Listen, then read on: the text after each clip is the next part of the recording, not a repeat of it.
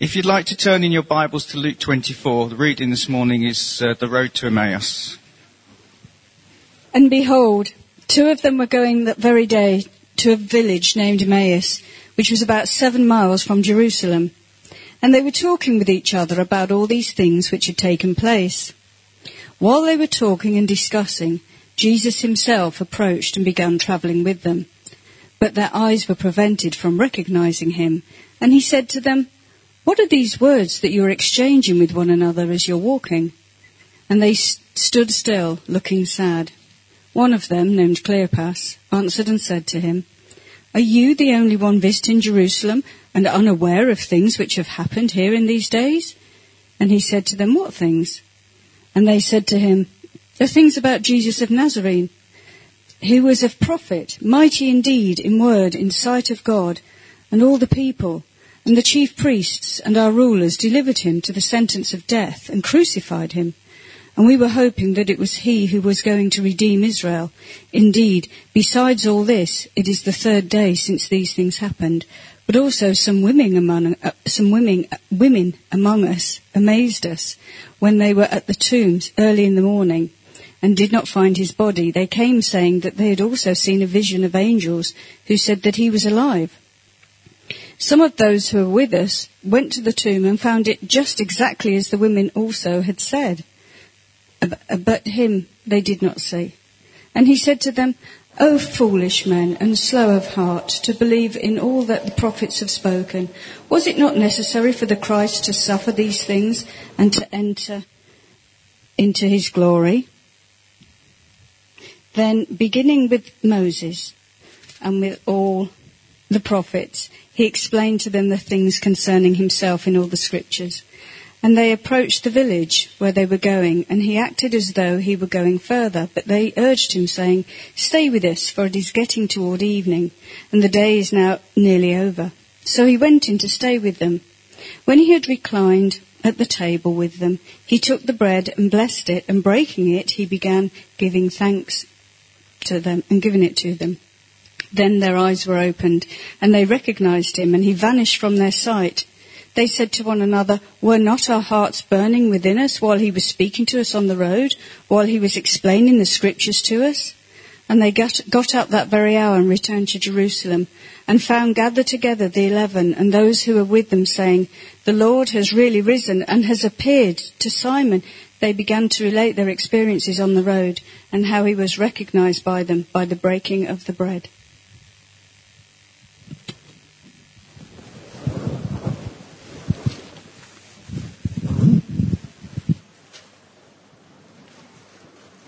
I want to thank you for the invitation today, especially to Richard to come and preach. Whether he's thanking me afterwards, I've no idea. Greetings also from the Fellowship at St. Nick's Church. They're meeting right now, and they're very looking forward to celebrating Harvest Praise with you next Sunday evening for those that can come. So that's going to be something to look forward to. Shall we pray together? Lord, we thank you for your word.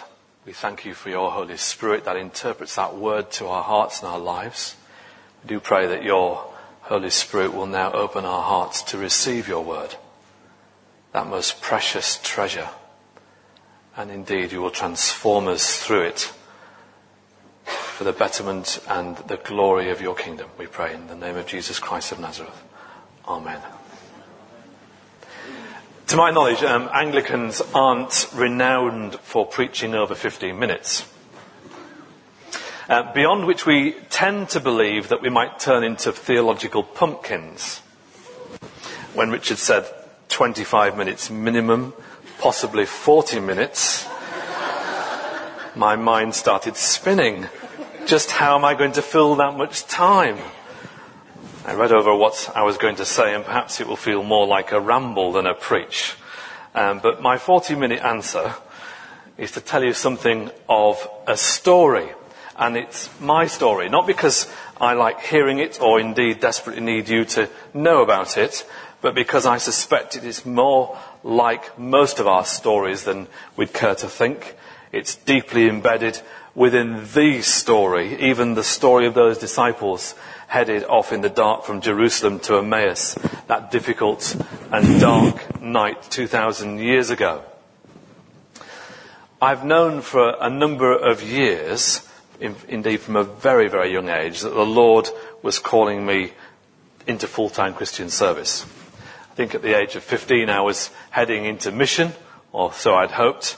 But when I was 19, my vicar said to me that the Lord had kept him up all night, fancy this, all night, praying for me and my direction. And he felt that I was going to be called into ordination. Of course, that was a prospect beyond which I was willing to consider. I went to college in Hull, studied fisheries, lived with John and Nina for 3 years, got to know them very well, but basically ran a mile from ordination, and instead became a public health scientist with Yorkshire Water. Did that for 13 years.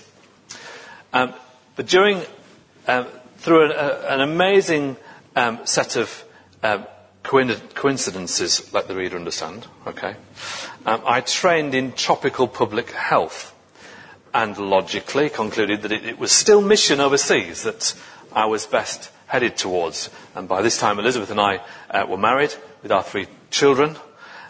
So we pursued a number of mission agencies and had short-term mission experiences in Kenya and in Senegal. So I thought, mission, this has got to be it, use my skills.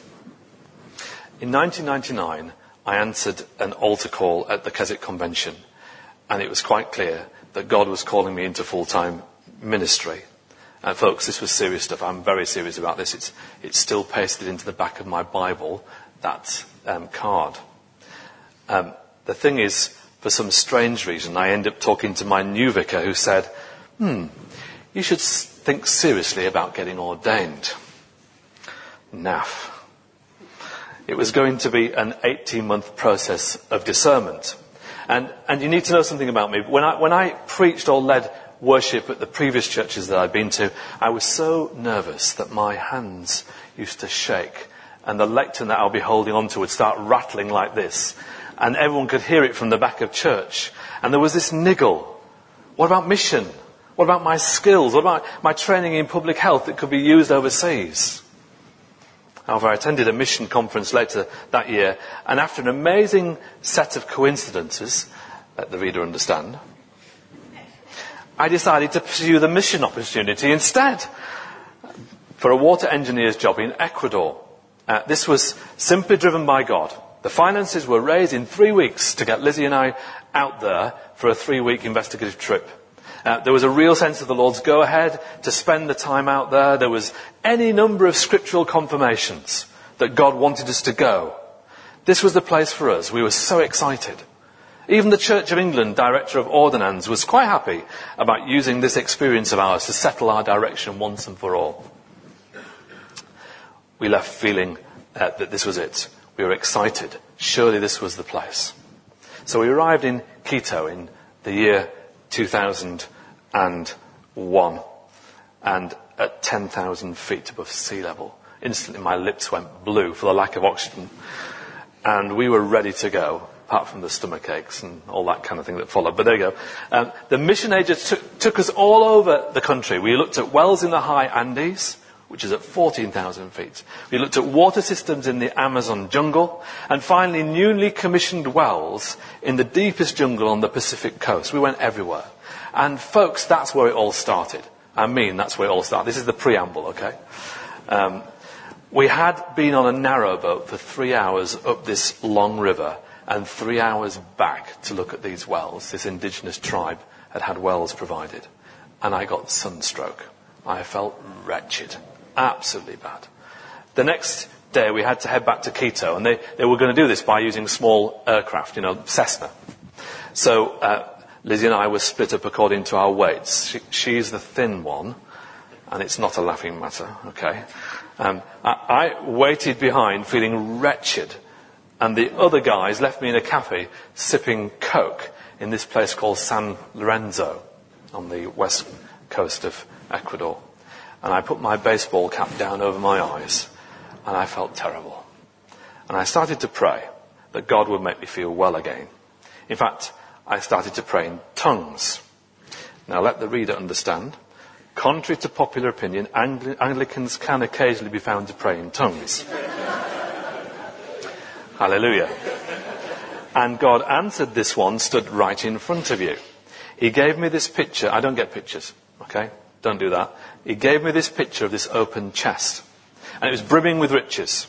And as clear as the day his word said to me, I heard his voice. He said, open your mouth and I will fill it. Okay, said I. And at that moment, the Spirit of God just lifted the sunstroke off me.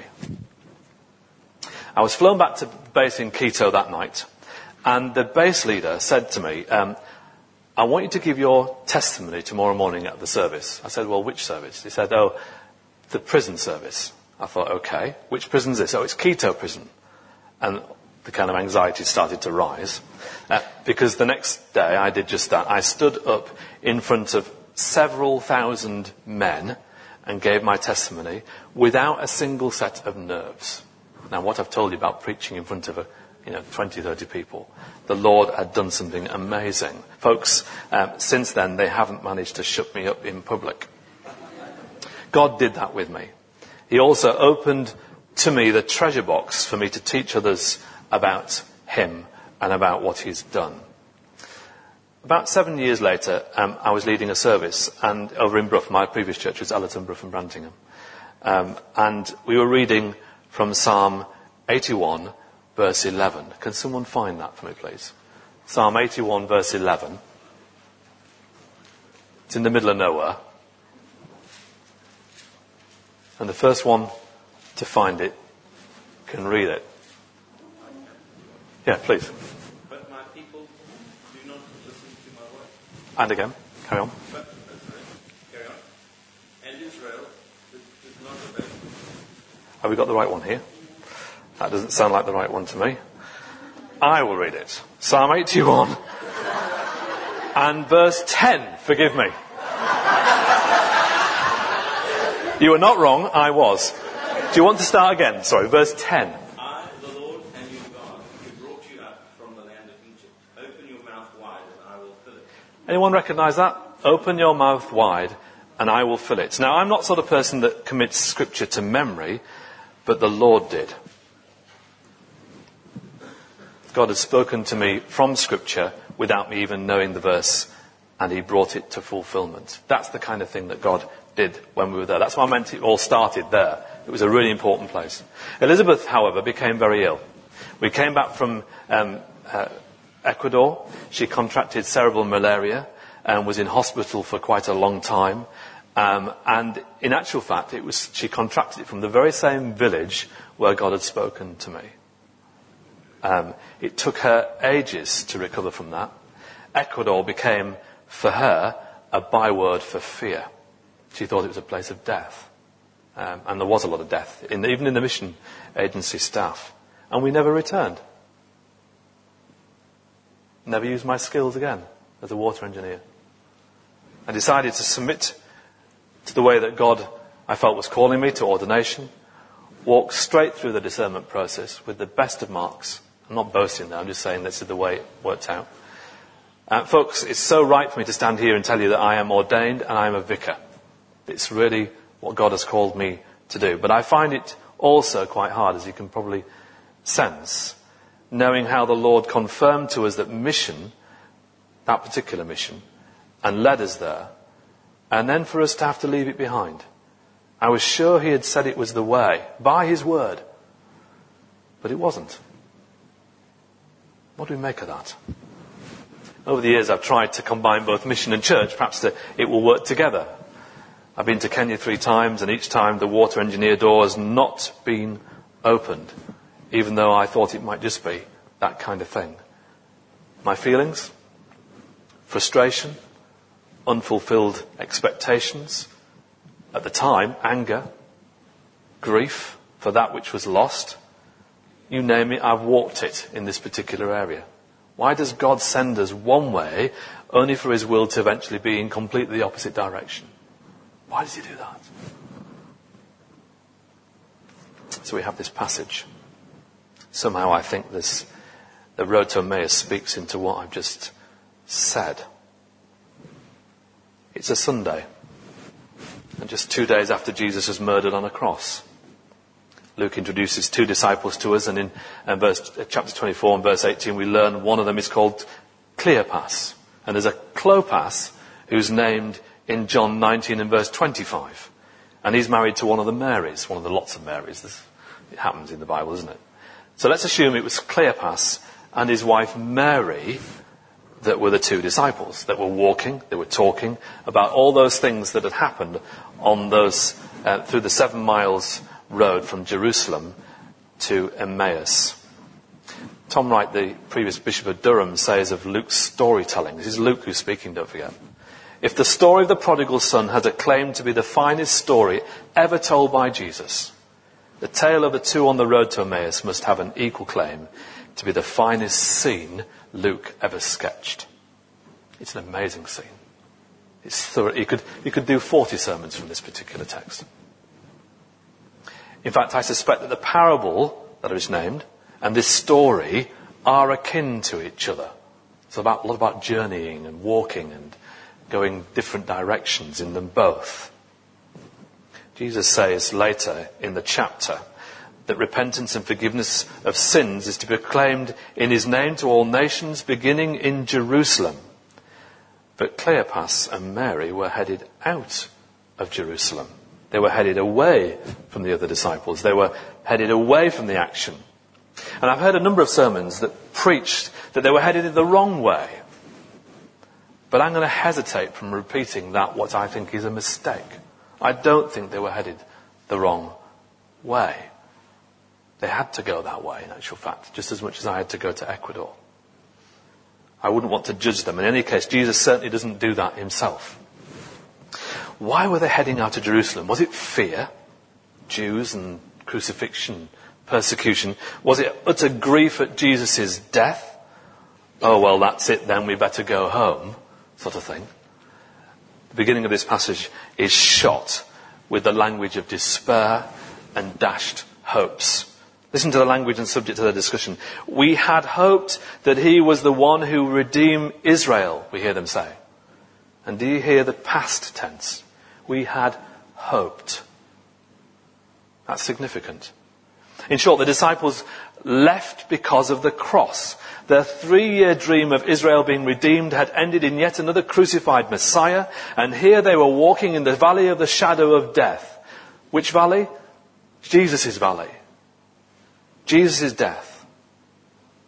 And I can tell you, it's easy to get lost in that valley. It's a place of lost sheep. The lost sheep of Israel. It's a place where prodigal sons end up lost in pigsties. And it's a place where we can lose the very coin that promised to help us out of poverty, to use just Jesus' parables. It's no surprise that Mary and Cleopas find themselves there, because Jesus himself said, you will all fall away. For it is written, I will strike the shepherd and the sheep will be scattered. When these two imagined that Jesus' mission to restore the lost house of Israel had failed, they were in themselves a self-fulfilling prophecy. They were a microcosm of lost Israel. They were lost themselves. And Jesus comes alongside them as they journey to Emmaus through this valley of death. Just like the shepherd who helps the writer of Psalm 23, even though I walk through the valley of the shadow of death, I will fear no evil, for your rod and your staff, they comfort me. Jesus doesn't chastise them for heading out. He walks with them in their direction. It's very significant. He doesn't even remind them that they are supposed to be finding the lost sheep of Israel themselves rather than getting lost. Rather, the Lord Jesus, who said of himself in John 10 and verse 11, I am the good shepherd, just walks with them in the direction that they are going. Incredible, our God, isn't he? Doesn't put any weight on us in some respects. All that matters is he is with them, even if they don't recognize him on the journey. We've all been lost. But I wonder if that is you today. Do you feel lost? Has grief led you to a place of bewilderment And of course it might be a loss of a loved one, but how about the loss of your ministry? How about the things you've had to give up because of ill health? How about broken relationships? Or the fact that the things that you were certain about in Christianity simply haven't delivered on their promises? You thought God was going this way, and you followed. But he's not there, and you're lost. If you're there, you are in very good company this day. If you find yourself in that valley, Cleopas and Mary got there before you, in fact. They are walking in the shadow of the cross. But the shadow is about to be moved because of the one that walks with them. It is Jesus. He is their God. They don't know it. He is our God, and we do. And what I want to ask is this your image of God? It's another question. Or do you have a harsher version, one that will only walk with you if you are going in his direction? You may not recognize this picture of God, but neither do the two disciples. Are you a straggler just like Cleopas and Mary, someone who needs to be found by Jesus? If so, there is good news. He walks with you. You may already know Jesus in this way. So the challenge is different. How do you walk with others who are lost sheep? Do you walk with them in their direction, or do you expect them to walk in yours? What's Jesus' pattern here? Either way, did you notice that this story is not about where the journey is headed? It's more about the journey itself. Interesting, isn't it? We always want to find our destinations, don't we? When God's more important than the journey. The journey is more important to God, I mean. The next thing we notice is that Jesus simply listens to Cleopas and Mary as they walk together. There's no hint of him stepping in as a know-it-all. He keeps his identity hidden when it would have been so easy for him to try and prove himself to his old friends who were so obviously upset. And that's what I would want to do that, wouldn't I? I would want to talk to them, oh, it's me, and we can sort things out. But he doesn't do that. He just stays silent. He lets them speak.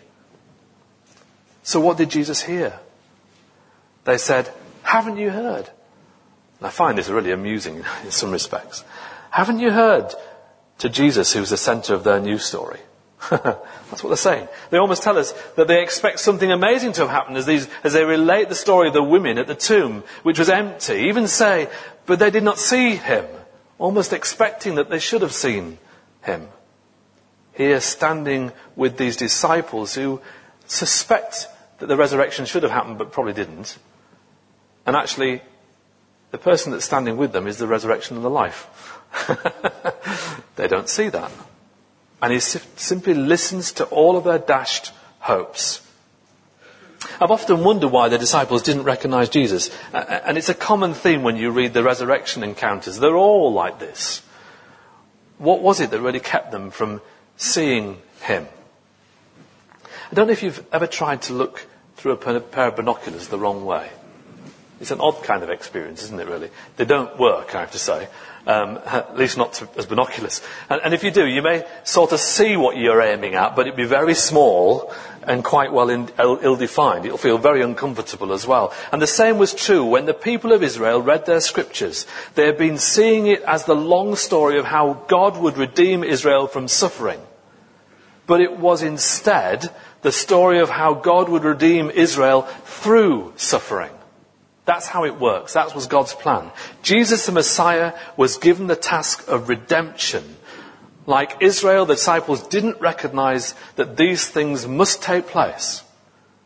Similarly, they didn't recognize Jesus when he'd accomplished them. Luke uses this word, this Greek word, epigenosko. And it's a strange word. But this is the word to recognize. And it actually means to know fully, to realize, or to come to an understanding. It's much bigger than just to recognize. So is it more? It is more than I recognize your face. Do you know what I mean? It's more than that. What kept them from recognizing him was their failure to understand God's plan and purposes. They didn't expect to see Jesus on the road because he was dead. Jesus gives a little gets a little firmer with the two of them on the road. He says, "Oh, foolish ones and slow of heart," he said. Yet still he didn't choose to reveal himself, nor does he chastise them. Instead he challenges them with the scriptures. "Oh, foolish ones and slow of heart, to believe all that the prophets have spoken. Was it not necessary that the Christ should suffer these things and enter into his glory?" And beginning with Moses and all the prophets, he interprets them in all the scriptures, the things concerning himself. What a Bible study that would have been. Jesus does this from their place, from the road to Emmaus, heading from Jerusalem. He's working from them outwards. Reading the scriptures is fundamental to understanding who God is and how to walk with him. Certainly when we're considering Ecuador, Lizzie and I were keen for it to be supported by scriptures. And we had so many of them. But I think there is more to it than that. There has to be more to it than that. We had many words of scriptures that led us across the world, only to end up back here in the very county where I was born. How ironic is that? Cleopas and Mary would have known the scriptures very well indeed. The Jews did. They would have heard Jesus expound them, and yet they didn't get the resurrection. It took a Bible study of epic proportions, but given to them in the valley of the shadow of death, for them gradually to waken up, to comprehend what was going on. Didn't recognize him still, but they were starting to understand the storyline. Notice, even with the scriptures unfolded, these disciples still did not recognize Jesus, who Jesus was, because it takes more than the Bible to do that. I'm not being offensive when I say that. I'm being intentional. The scriptures are a means to an end, a very important means. Your word is a lamp to my feet and a light to my path, says Psalm 105. The scriptures enlighten, they expose, and they confirm the will of God and the way we should walk. These disciples now understood, but they still did not see. They commented later, "Did not our hearts burn within us as he taught with us on the road, while he opened to us the scriptures?" There's a kind of burning going on in their hearts that produces perhaps some understanding of what God has done. And at those God-opportune times in our lives, when our hearts are open to learn, those difficult times, I suspect, perhaps it's the burning that prepares our hearts to recognize Jesus. The burning that goes on. It's only a preparation, though. And I'm only teaching from my example here, so you can see there's a sense of emotion with this. I'm developing this. I'm trying to understand this myself just as much as anything else. The Lord had to take me 16,000 miles round the world for me to learn and be equipped for the ministry I'm now in. It seems an expensive journey, I have to say. But that's what I'm learning. Even this week, the Lord has been saying to me this very thing. You can hear Jesus saying to Richard, "Oh, foolish one and slow of heart," because God is still teaching me the lesson. Perhaps it's not about the direction. Perhaps it's about the journey itself, which is very good news, because it means that the starting place is always here, always where you're stood. It is always now. It's not later. And it's not over there in some spiritually unattainable place given to you by that very spiritual person. It's now, here, and right where you are. We begin just where we are on the road, right now, irrespective of the rightness or the wrongness of our direction. Jesus doesn't expect us to come to him. He always makes the first move, in fact. His move is always to get us from the failure of the cross to the potential of the resurrection. This is the journey that they're on. And I use that advisedly. I'm not diminishing the cross in any way. But if our spirituality is stuck at the cross, then we only have half the story. And that part of the story ends in failure, death, and hopelessness. For even Jesus said this. He said, in Hebrews, it's saying, he's the founder and perfecter of our faith, who for the joy that was set before him endured the cross, despising the shame, and seated at the right hand of the throne of God. Jesus puts the cross behind him too. That is the journey Cleopas and Mary were on, leaving behind the despair and the crushed expectations that the cross had left them, and edging towards the explosive possibilities that the resurrection would reveal. Little did they know it. And friends, that is the journey we are all on. We are caught inextricably between the cross and the resurrection every day of our lives. Where will you head? Where will you face? Which way are you going to go? I'm not a dreamer. I don't have dreams. And so when I do have dreams, I remember them, okay? One night in April, I had a dream. That sounds quite profound, doesn't it? It was a very clear dream. Don't get me wrong. Richard was in my dream. Your church was in my dream. And I remembered it. And somehow the Lord was saying in that dream, I say the Lord actually because that's my interpretation, okay? That your church and our church needed each other. You might think, well, what can you know? What need from St. Nick's? I have no idea. But actually, this is what I felt the Lord was saying. In some way, there was a journey we needed to walk together. A journey perhaps that starts this morning. Perhaps it's because St. Nick's has premises to be shared that on occasion you may need. We want to generously do that, allow that to happen. Perhaps it's because you have a sense of life that we need to experience. And that will be an honest truth. Richard and I have met regularly, prayed together and agreed to cautiously think this through, even organise a joint service. We said one particular date. And last time we met, Richard said to me, would it be possible to change the date? Because that's kind of not the obvious date for us. The 5th of October was the obvious date. And I thought, hang on, that's strange. Because we don't have, you were saying you didn't have anywhere else to meet that day. But the night of the 5th of October, of course, is our harvest supper. We would have had a supper at the back of church. And it seemed so natural to be able to extend our invitation, our welcome, our hospitality to you so that you can worship and fellowship with us. And that, we're looking forward to that as a congregation. It's a simple thing. But that's exactly what I had in the dream, is that we would offer our premises and you would offer some life. Praise the Lord, eh? Sharing together our premises and our life. Our reading concludes. So they drew near to the village to which they were going. He acted as if he was going farther. I'm not even going to go into that. It's amazing. But anyway, but they urged him strongly, saying, "Stay with us, for it is toward evening, and the day is now far spent." So he went in to stay with them. When he was at table with them, he took the bread, blessed and broke it and gave it to them. And their eyes were opened, and they recognized him. That's that word again. And he vanished from their sight. And the disciples ran from there the full 7 miles back to Jerusalem. Okay? And they didn't have trainers. And they told the other people all about it. But the story reiterates the conclusion that Luke really wants us to hear. The others say to Cleopas and Mary, "The Lord has risen indeed and has appeared to Simon." And he goes on to say, "Then they told what had happened on the road and how he was made known to them in the breaking of the bread." Fascinating.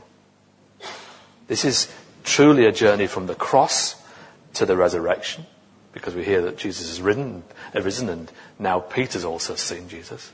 From losing a rabbi to the cross, to recognize the resurrected Christ in their very midst. The Lord of all the cosmos is stood in their midst. The first person that's raised to life after death and will never die again.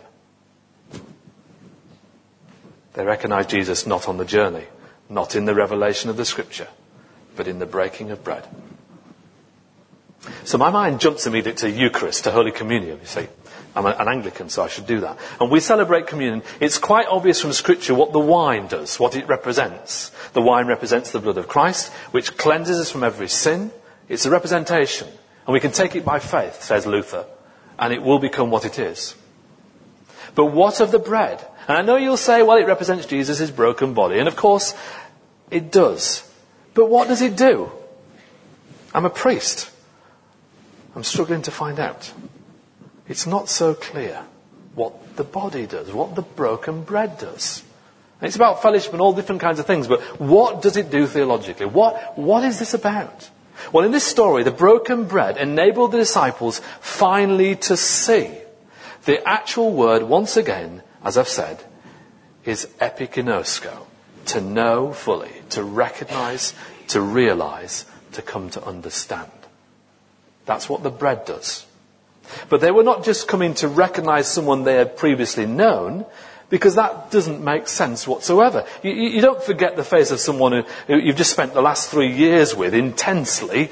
2 days later, you don't forget their face. The broken bread enabled the disciples not to recognize Jesus of Nazareth, so to speak, but Jesus as a resurrected Lord of the universe, I think was substantially different. He must have been. Gosh, we've got to be sensible about this, haven't we? At communion we break bread. It's not just about celebrating the memorial of Christ's sacrifice, because the wine functions like that. It's about perceiving his risen presence with us, known through the breaking open of bread together. Somehow by faith, breaking bread together brings forward a glimpse, a foretaste of the coming marriage feast of the Lamb, I think. And you can see this if you scrutinize the Lord's Prayer. I'm bouncing around a bit here. But if you look at the Lord's Prayer, call to mind the verse which says, "Give us this day our daily bread." You may think, well, that's a simple verse. But it's not. It's a complicated verse. Scholars are baffled as to how to translate this properly, because there are two Greek words which speak of the same thing. They speak of time, day, and daily. Why have them both in the same sentence? Why? Because some have translated better, "Give us today tomorrow's bread." Give us today tomorrow's bread. Lord, by faith, may we have the bread of the kingdom not yet here. Lord, by faith, may we experience the bread laid on the table beyond the resurrection of the Lord, that your kingdom may have come more fully in this place. That's the kind of expansion that I would like to add to that verse. Perhaps the broken bread is how we start to move from the valley of the shadow of death, leaving behind its grief and pain. So by feeding on Christ himself, we look forward to the future kingdom in a new and refreshing way. Likewise, it's no surprise that we never celebrate communion on our own. It's not a thing we do on our own. We break bread together. It's in common fellowship that we understand more of the presence of the risen Jesus Christ, our Lord and our Saviour. And that is a long way around of saying, in the economy of God's kingdom, and especially in these days, folks, we need each other in ways that will demonstrate the Lord is present among us like never before. Actually, the world is looking to the church, and it's seen division, it's seen argument, it's seen all manner of sinfulness. But it needs to see something of the kingdom for it to be captivated and challenged and excited and brought to faith. These are ways that respect what the Holy Spirit is saying today. Not yesterday, but for our tomorrow. Give us tomorrow's bread today. Not that we should all become clones. Rather, we bring to the common table our corporate personalities as a church, as churches, those specific gifts within our church for the service of all God's people. The journey of Cleopas and Mary was just that. It took them on their way from letting go of their past. It allowed them to unburden their griefs and failed expectations to Jesus. On this difficult way, they properly started to understand God's purposes. They only started to look to the future, to recognize Jesus for who he really was, risen and alive, when they broke bread in fellowship with him and with each other. That's the time it happened. And that was where the transformation started for them. That is the potential that lies before in each and every one of us, both as individuals and indeed as our fellowships. I wonder if we may just dream together and realise through meeting one another in fellowship a new sense of who Jesus is in this place. Amen.